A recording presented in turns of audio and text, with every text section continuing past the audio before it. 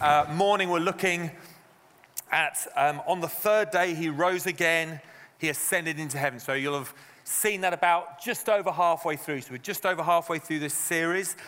If you didn't get outline notes as you came in, there's some guys from the Connect team just handing those out. Those notes have just got some of the Bible references from this morning's message and some blanks to fill in and small group questions and things like that. So if you've not got those, grab some of those now.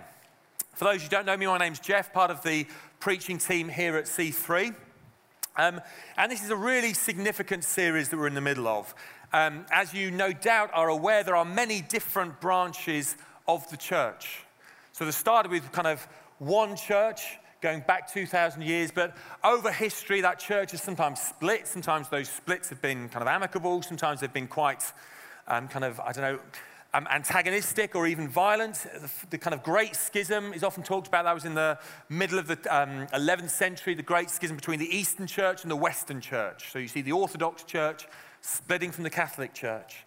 And then in the Reformation, as you know, the Catholic Church then splits and is divided from the Protestant Church. And then the Protestant Church ends up in all sorts of different expressions. So you've got the Methodist Church, the Anglican Church, the Baptist Church, different free churches. This kind of church is part of a kind of free church movement, and many other different types and brands of churches that throughout history and still in the world today have very different traditions, different views, different beliefs and different perspectives, all these different churches. And in many ways, I don't see that as a negative thing. I mean, sometimes the way it happened was quite negative and quite difficult in various periods of history, but actually the church is a very varied and diverse world that we live in, and it's good that there are different expressions of the church that meet different needs, and I think that's a wonderful thing. But what's so important about this Apostles' Creed that we're looking at is this is not something that has been cobbled together by Steve and Angie, the senior pastors here, or by the leadership team.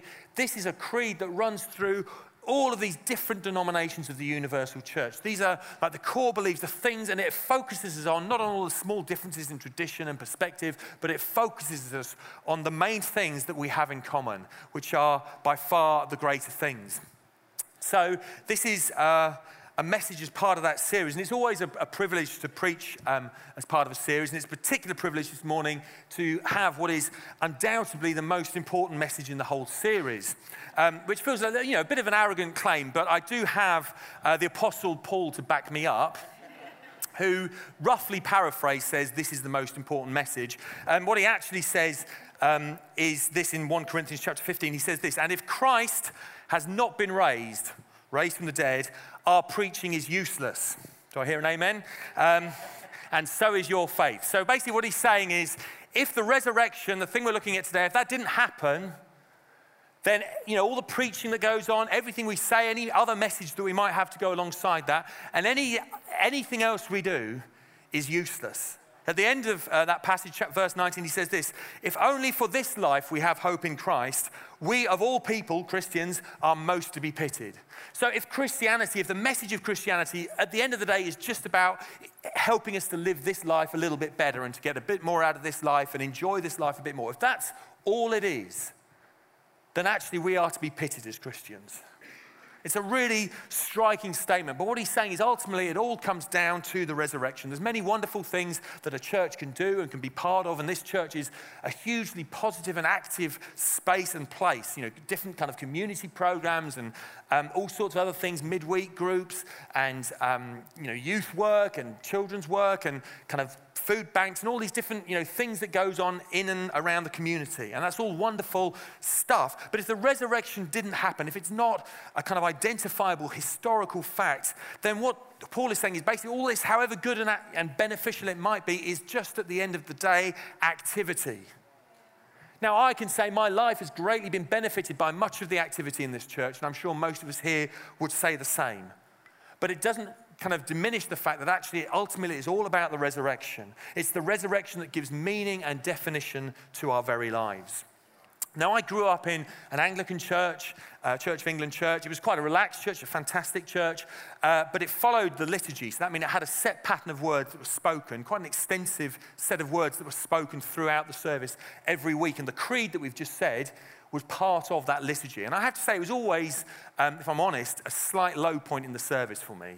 Partly, the liturgy, because you say the same thing every week, it could get a little bit repetitive. But lots of the parts of it that were quite repetitive, at least you were sitting down and someone else was saying it. Whereas this part, you had to stand up and you had to say it the same every week. We believe in this, and it did get just a bit of a mantra that you recited. And there is always this challenge with the liturgy. When you repeat something every week, there is the challenge that it does just become a little bit tired, a little bit repetitive. But what it did mean is that as a congregation, twice every service, the whole congregation would stand up like we just did and would speak the central Christian truth that on the third day, Jesus rose again from the dead. We would do it as we just did in the creed, and then later on in the service towards communion, the whole congregation would again stand up and would say, Christ has died, Christ is risen, and Christ will come again. And those central truths we would repeat every week.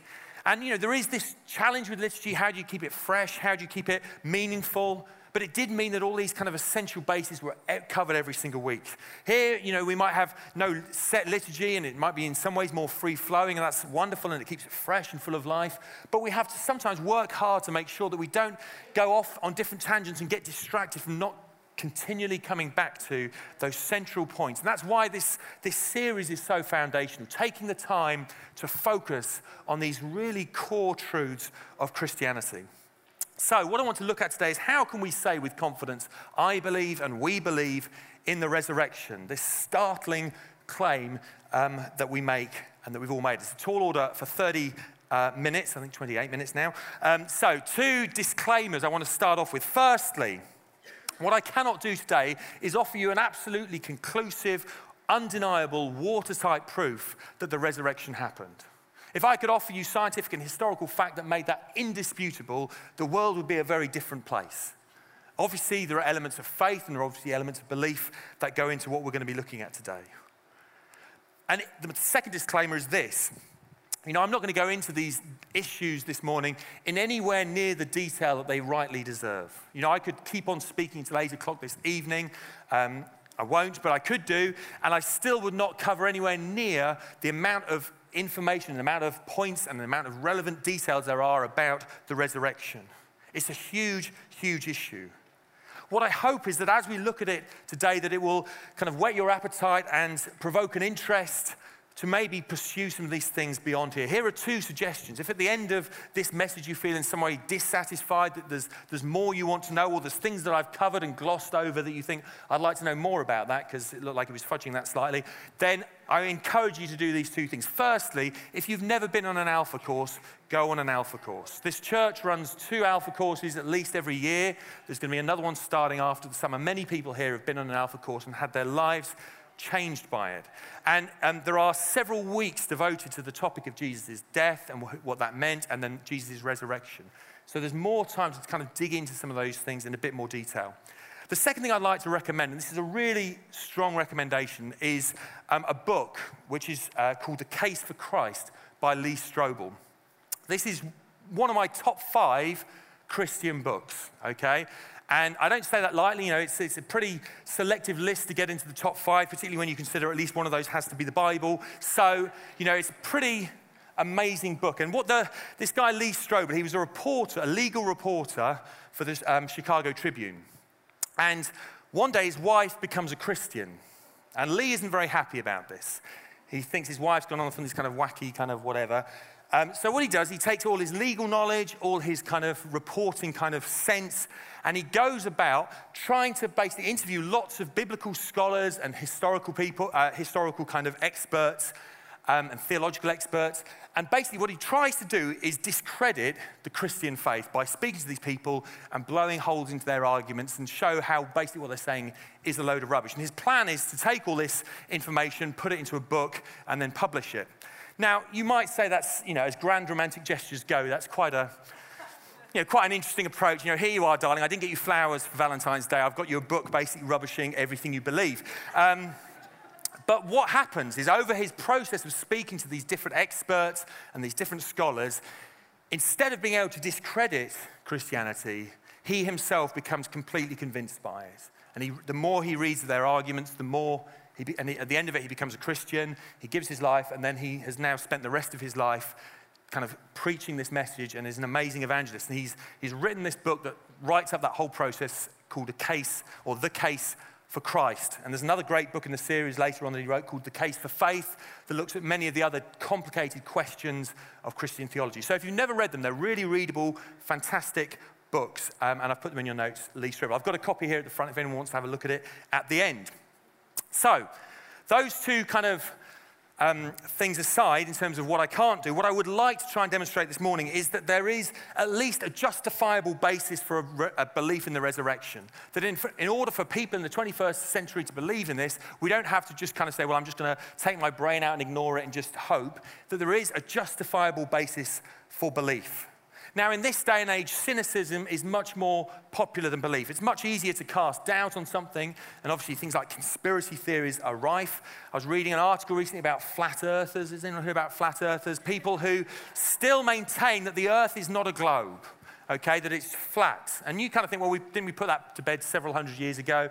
But there are still people who say, no, I think it's not a globe, I think it's flat or a kind of dome shape, and various different theories.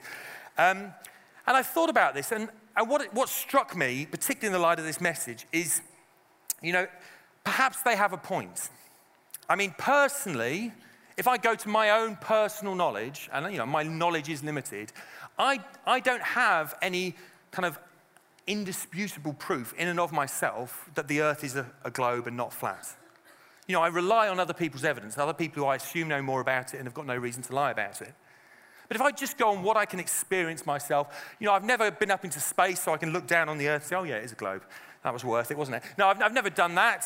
I've been on an aeroplane, but all I know about an aeroplane is you get on the aeroplane, it goes up, and then it goes along. I don't know whether it does that or whether it does that, and at some point it goes down again. So there's nothing, I've seen pictures, but they could be fabricated. There's all various bits of evidence, but nothing that if in and of myself I could say, I can know that to be true. And yet, what do all of us do? We rely on other people who know about these things. And we rely on what they've seen and what they understand and what they can show us. And as soon as we start unpicking belief, it can, make sense. Well, how can we believe anything, particularly looking back in history? I mean, the resurrection we're looking at as a historical event and a historical fact that happened. How can we believe things that happened in history? Perhaps many of you yesterday enjoyed watching the royal wedding. Here, who watched the royal wedding?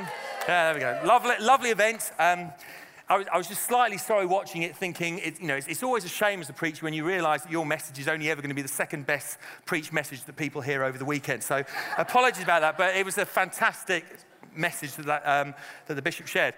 But I want us to think a little bit about Harry's namesake a bit further back in history. King Henry VIII, who had how many wives? 6 wives. Henry VIII had 6 wives. Most of us know that. It's a fact that we're all pretty sure of. My question is, how do we know that? How do we know? You might say you just told me, but other than that, how do we know that Henry VIII had 6 wives? I didn't go to any of the weddings. I've never met this Henry VIII. It's far back in history. How can we know that to be true? And of course, what we rely on is historical written documents. Documents from all sorts of different people around that time who talk about things and kind of make it clear what the case was, that Henry VIII existed and that he had these wives. And we rely on these historical documents for our information and these written records. So my first question I want to look at this morning, this is in your notes, is what is the evidence for the resurrection? Okay? And in the same way as for King Henry VIII, we might rely on written historical documents, the same is true for the resurrection and the life of Jesus. We rely on historical documents and written records. And what historical records are there outside, of course, the Bible?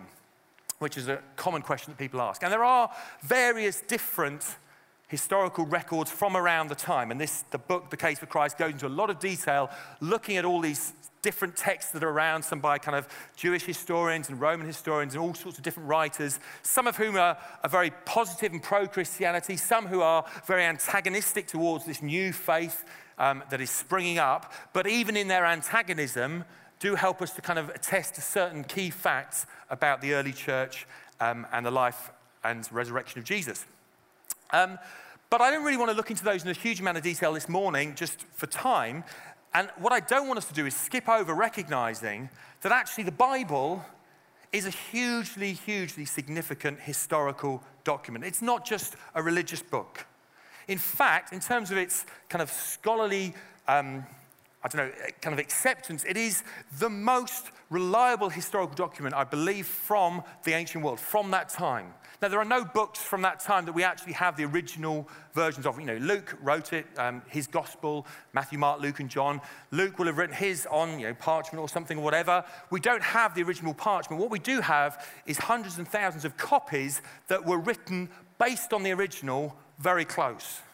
And because we have so many copies, we can know that they were all based on the same original version. If you've only got 2 or 3 copies, you don't know whether someone's changed and adapted it. If you've got lots and lots of copies and they all say the same thing, you know, and you've got a very clear sense of what the original text would have said. So we should not write the Bible off as just some ancient kind of religious book. Let's look at the opening lines of Luke's gospel. His account of the life, death, and resurrection of Jesus. This is what he says right at the start. Many have undertaken to draw up an account of the things that have been fulfilled among us, just as they were handed down to us by those who from the first were eyewitnesses and servants of the word. With this in mind, since I myself have carefully investigated everything from the beginning, I too decided to write an orderly account for you, so that you may know the certainty of the things you have been taught. So this gospel of Luke and the other 3 gospels, Matthew, Mark, and John, are the same. They are not presented as some kind of fantastical, mystical, allegorical, religious fable. They are presented as verifiable historical documents and records, carefully compiled. Look at some of the words that Luke uses. He draws up an account handed down by those who were eyewitnesses, people who witnessed and saw these things for themselves. He's carefully investigated things and written an orderly account. This is not the language of a fanciful kind of allegory. It's deliberately presented as historical record. So that's what it claims to be. The question is, can we trust it? And particularly, can we trust its claims regarding the resurrection? Now, there are 4 reasons why accepting its claims about the resurrection particularly are more difficult for us to accept than accepting the claims about Henry VIII and his 6 wives. That's something that is fairly easy for people to accept.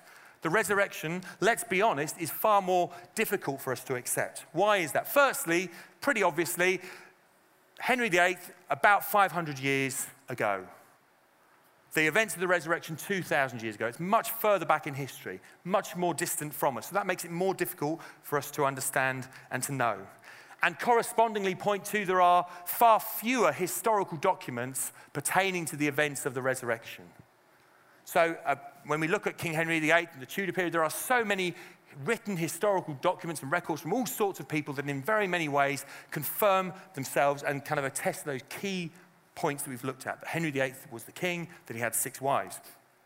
Whereas with the resurrection, there are the Gospels, very reliable kind of accounts. There are other documents, but there are nowhere near as many documents. Thirdly, and this is probably the most significant, in order for me to believe that King Henry VIII existed and that he had 6 wives, it doesn't require any great leap of imagination or faith. I can accept looking at the natural world around me that a king might have existed, that he might have been called Henry, that he might have had 7 ancestors already called Henry, and that he might have got married 6 times. It doesn't take a lot for me to believe that. But look at the resurrection. There is no way you can possibly believe in the resurrection unless on some level you are prepared to accept the possibility of the existence of a supernatural dimension to the world we live in. If you're only prepared to view the world as the natural sphere that we can see and perceive around us, then you can never believe the resurrection. It does not make sense. You have to step into an acceptance or a kind of being prepared to accept the fact that supernatural realm might exist. And finally, an acceptance of the truth of the resurrection demands a huge amount more of us. Were a historian to turn up and come with undeniable proof that actually Henry VIII hadn't existed with 6 wives, that there were 6 different people called Henry VIII and they all had 1 wife each, this would be a radical new kind of rethinking of history. It would be interesting. It might make an interesting TV series that I might well watch, but it's not going to radically transform my life. Whereas an acceptance and a belief in the resurrection fundamentally changes our perspective on our life and the life of every single person on this planet. The resurrection changes everything.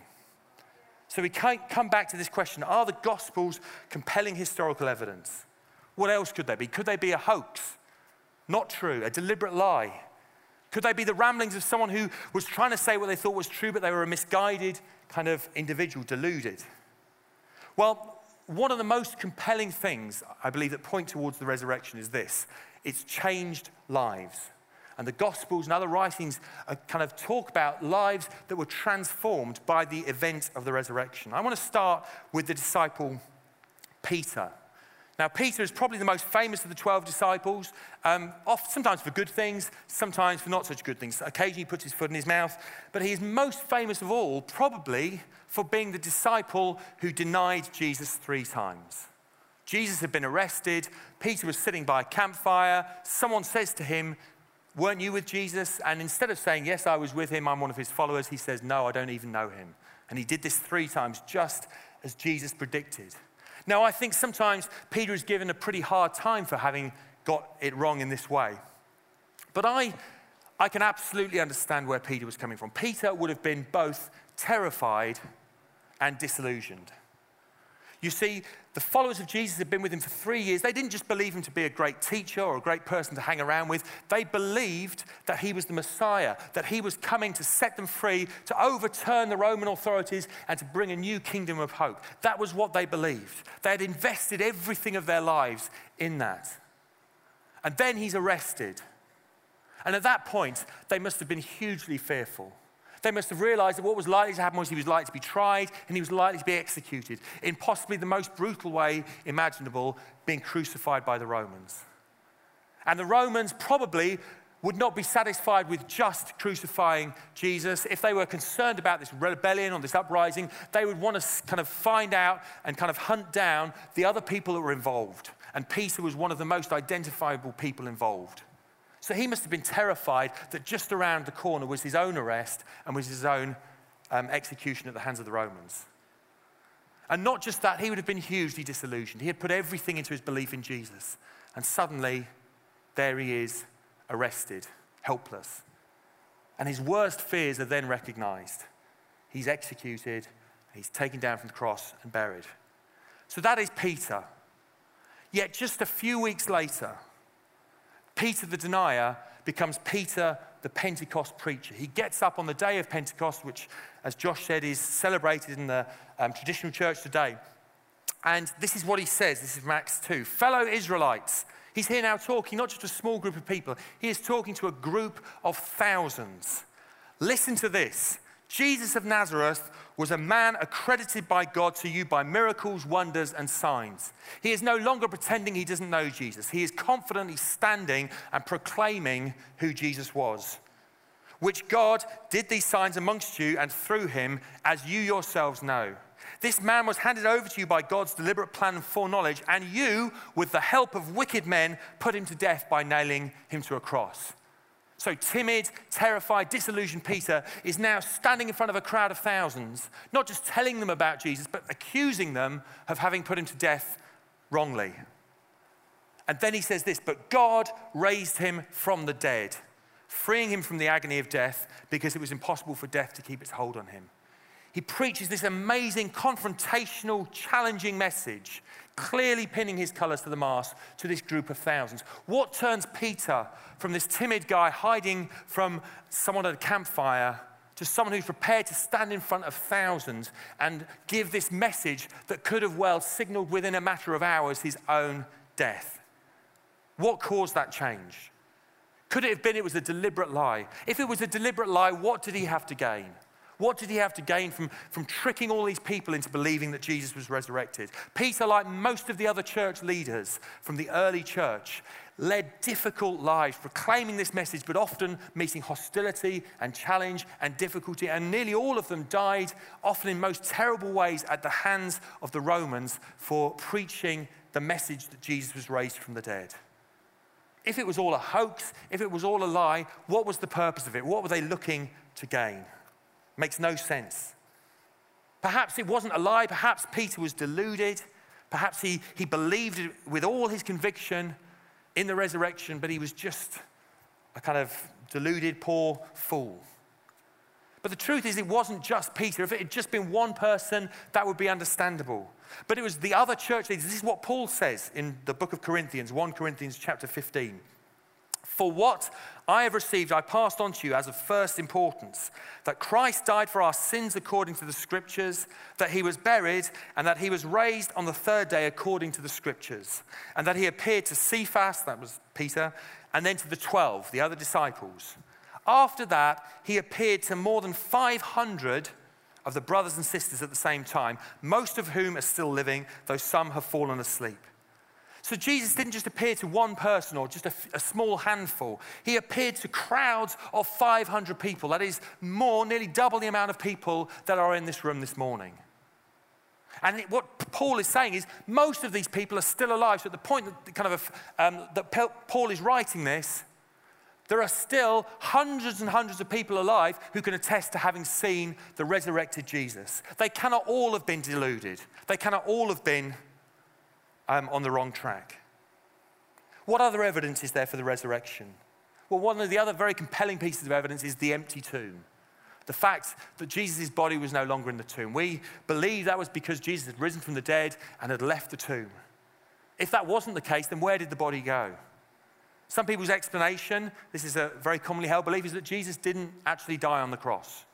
This is possibly one of the most ridiculous, I think, of the kind of possible other explanations.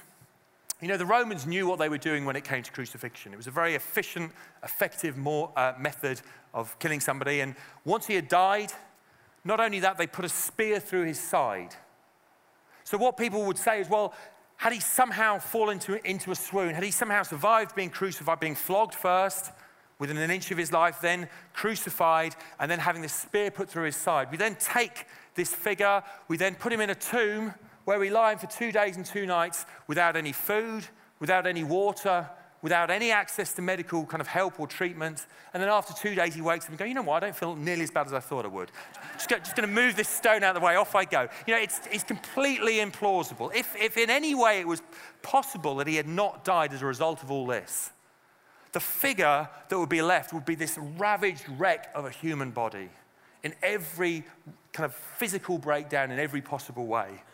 How possibly could that have been a figure that crowds would rally around and go, wow, look, he's raised from the dead, rather than just feeling huge pity and misery at seeing him? How could they truly proclaim him to be the Messiah? So if Jesus didn't just awake from a swoon, where else could the body have gone? Could the disciples have stolen it? Well, we've already said, what would they have to gain from lying and deceiving people into believing in the resurrection? What about the rest of the authorities? You know, could they have taken the body away? Perhaps it's plausible. They thought, we don't want this tomb to become a rallying point for other troublemakers and rabble-rousers. Let's remove the body and then it'll all die down and they'll forget about it. But then a few weeks later, when everyone's kind of saying that, you know, Jesus is raised from the dead, that the resurrection has happened, and this kind of trouble starts building up again, surely at that point they would have said, no, he didn't. We've still got the body. The body is here. He's not raised from the dead. He is still dead. Surely. There is no record in any of the historical documents that attest to the fact the authorities ever claimed to have moved the body. It makes no sense. So possibly the reason the tomb is empty is why the fact that the Gospels state. It was empty because Jesus had risen from the dead and was amongst his people. So that is a small snapshot of some of the compelling evidence for the resurrection. Is it watertight? No, but hopefully it gives us a glimpse and a confidence that actually there is a plausible basis on which we can factually believe in the historical event of the resurrection. If that's whetted your appetite but hasn't fully satisfied it, please do read other things. Go to other sources. Read around this subject or listen to other messages because it is fully worth exploring. Just in the few minutes before we close, I want to look at 2 other very important aspects. And the second point is this in your notes. What is the theological significance of the resurrection? Why does the resurrection matter? Well, first and foremost, it proves beyond any contesting that Jesus is who he claimed to be, the Son of God, the Messiah, the one sent to save mankind. That was his claim. That was the life he lived. Had he been killed and never heard of again, then that claim would be shown to be false. But the fact that he was raised from the dead and came back victorious is a demonstration that he was who he said he was, that we can have full confidence in putting our hope and our trust in him. And more than that, what the theological significance of the resurrection is this: it represents God's and Jesus' victory over sin and death. You see, if we go right back to the beginning of the Bible and the fall of man, when there's this separation between God and man, Adam and Eve and the apple and all that, what happens there is this rift created between God and man because of sin. The wrong things that we do separate us from God. And the consequences of that separation is death. And for generation from Adam through Abraham and all the Old Testament, you see people, even those who lived and followed God, dying, and that being seemingly the end of their lives. But then Jesus comes along, the man who never sinned. He's put to death, but death does not hold him. This is what Paul says in his letter to the Romans, chapter 6. For we know that since Christ was raised from the dead, he cannot die again. Death no longer has mastery over him. The death he died to sin once and for all. But the life he lives to God. So Jesus once and for all defeated the power of sin and its ultimate consequence, death, when he was raised from the dead. And the even better news and theological significance is that is not just for Jesus. That is for each and every one of us who live in the light and the good of his sacrifice. This is what Paul says in his letters to the Corinthians. Death has been swallowed up in victory. Where, O death, is your victory? Where, O death, is your sting? The sting of death is sin, and the power of sin is in the law. But thanks be to God, he gives us the victory through our Lord Jesus Christ. This is the ultimate victory that the Gospels attest to. And the final question that I'm addressing as we look at this is, what is the personal relevance? That's the global theological significance. What does that mean for me as an individual? Of course, it is hugely significant. As I said at the beginning, the resurrection isn't just an interesting fact you may or may not believe in. It's more important than Henry VIII. It's more important of even what shape the earth that we live on is. The personal relevance for each and every one of us is hugely, hugely significant and life-changing. And I believe it represents these two things: future hope and present freedom. Again, in this amazing chapter, if you have time this week, please read 1 Corinthians chapter 15. Many of the verses today are drawn from here. This is what Paul says: listen, I tell you a mystery. We will not all sleep, but we will all be changed. In a flash, in the twinkling of an eye, at the last trumpet, for the trumpet will sound. The dead will be raised imperishable, and we will be changed. Because of what Jesus accomplished on the cross and in his resurrection, this goes back to what we said at the beginning. The resurrection isn't just about, in Christianity, isn't just about having a better life in the 70, 80 years we may hope to have on this planet. Of course, it is all that, and Jesus came so that we can live life to the full. And hopefully we would all say, my life is enriched by my faith, and the lives of others around can be enriched by that faith as well. But it is about so much more than that. It is about an eternal hope that when that 70, 80 years comes to its conclusion, that there is more, that there is another age to come, an unending age. And I sometimes wonder that future hope, perhaps in the past it seemed so much more important.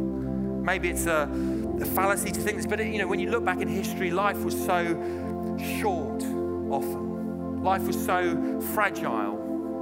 Life for many people was so miserable, so difficult, so hard, and it almost felt like a trial to get through. And often what kept people going was, this life is a trial, this life is a challenge, this life is difficult, but there is a future age to come, which will be glorious. Now, many of us don't experience life like that. For many of us, our lives are good, our lives are happy, our lives are fulfilled, our lives are blessed, and sometimes that can diminish our focus on a future life to come. As I was preparing this message, just speaking personally, my greatest challenge isn't believing in the resurrection. It's grappling with the fact that sometimes, if I'm honest, that truth of the resurrection doesn't profoundly shape and affect my life to the complete extent that it should. Every single day. That resurrection offers us a future hope and a present freedom. I'm going to close with this verse from Paul to the Romans. Therefore, there is now no condemnation for those who are in Christ Jesus. Because through Christ Jesus, the law of the Spirit who gives life has set you free from the law of sin and death. We can experience freedom from this life, freedom to explore and enjoy a relationship with God. But there is also a future hope that we look forward to. And that is the truth, and that is the glory of the resurrection that we celebrate this morning, but every time we gather together as the church and celebrate and give glory to Jesus who died for us and was raised from death. Let's stand together just before we close.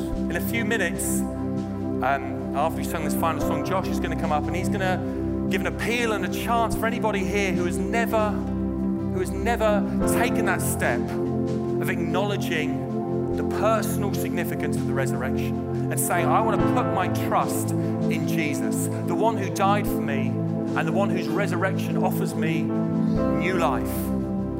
If you are here this morning and you have never prayed that prayer, you've never taken that first step, then I urge you to do it this morning, to pray that prayer along with Josh, and when he asks you to put your hand confident in the air and say, yes, I've made that step this morning. You know, perhaps you've still got questions. I readily admit there are all sorts of questions that spring from what I've said this morning. But what I encourage you to do is not to ask those questions standing on the outside, kind of looking in, but to actually take that confident step of stepping in, experiencing a life of faith, and continuing to explore those things as you do so. So when Josh gives you that opportunity to do this morning, please be confident, please be bold. If you've never prayed that prayer, pray it this morning. I urge you. Just let's bow our heads in prayer before we sing. Lord Jesus, we are so blessed by you. We are thankful, Lord Jesus, that you died for each and every one of us. But we are even more thankful that that was not the end of the story. That the story does not finish with a dead and disappointing leader. But it ends with the resurrection. It ends with you being raised from the dead, having victory over sin and death. And that in your resurrection, we all have hope. We all have a future. We all have freedom. Lord Jesus, I pray that we would live in the good of that hope and that we would live in the good of that freedom, that we would never be remiss in thinking about it, in dwelling on it, and living our lives in accordance with that truth. Help each and every one of us this week to think and dwell on those things further, to explore how they more profoundly can affect our lives and the lives of those around us. I pray that the seed of resurrection and new life that has been sown into each heart here, that will grow and flourish over the coming weeks, months and years and for the rest of our lives. And I pray this in Jesus' name.